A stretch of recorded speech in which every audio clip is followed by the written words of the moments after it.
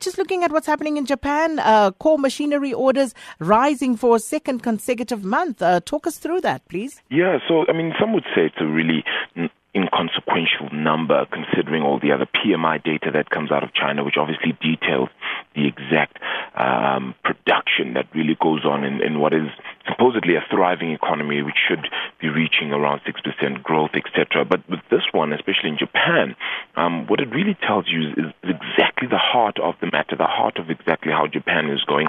5.7% for its core machinery orders, which have risen, meaning that a whole lot more people are clearly looking to get into that manufacturing space, get into growing that economy. Abenomics, as people are calling it, that's obviously in reference to Shinzo Abe's name there, and just exactly how he plans to grow the economy seems to be working as well. Look, let's remember that this, yes, is a volatile number. There were projections of a 1.4% decline in the number, but it's the second month of increase instead. So really doing well in that regard, really showing that that economy itself could be headed higher as well this year. And now, Arabile, just looking at what's happening in China, the market's mostly in decline there. This as investors focus on a government shutdown in the United States. Yeah, it's a weird one, isn't it? They're looking elsewhere for some of their data as well. But that government shutdown in the United States is quite a big deal. As of now, they have about 4 days, and that includes including next Tuesday as well, to pass a spending bill. And that's with or without the Democrats. So the Republicans, they're working really hard. Donald Trump taking to Twitter, as usual, to accuse the Democrats of seeking a government shutdown. Congress itself is scrambling to fund the government ahead of its deadlines.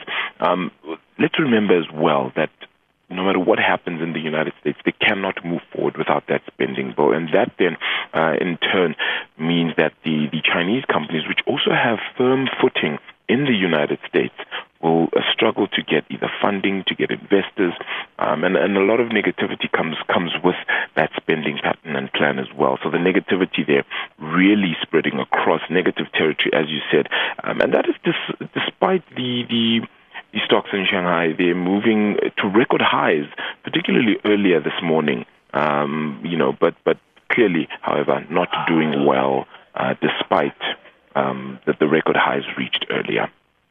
And then, Arabile, not a good day for cryptocurrencies, both Bitcoin, and I'm sure some people sitting up right now, Bitcoin and Ethereum dropping over 25%. Yeah, in fact, tumbling more than 28% at one point, right? Below that 10,000 Rand mark at some point for Bitcoin. Ethereum as well, trading around 1,000 odd US dollars. That one having fallen around 30% at some stage as well. Remember that Ethereum is the second largest cryptocurrency. That's just by market cap. What's really happening here is a case of what happens to normal banks. You see regulation step in, and clearly then people not liking regulation, which is exactly why they went to cryptocurrencies. That seemingly forces them away, and a lot of them deciding to sell off what they have in it. So South Korea as well, South Korean authorities have indicated that they're bound to put in tougher regulation on digital currency trading, and that it was being considered.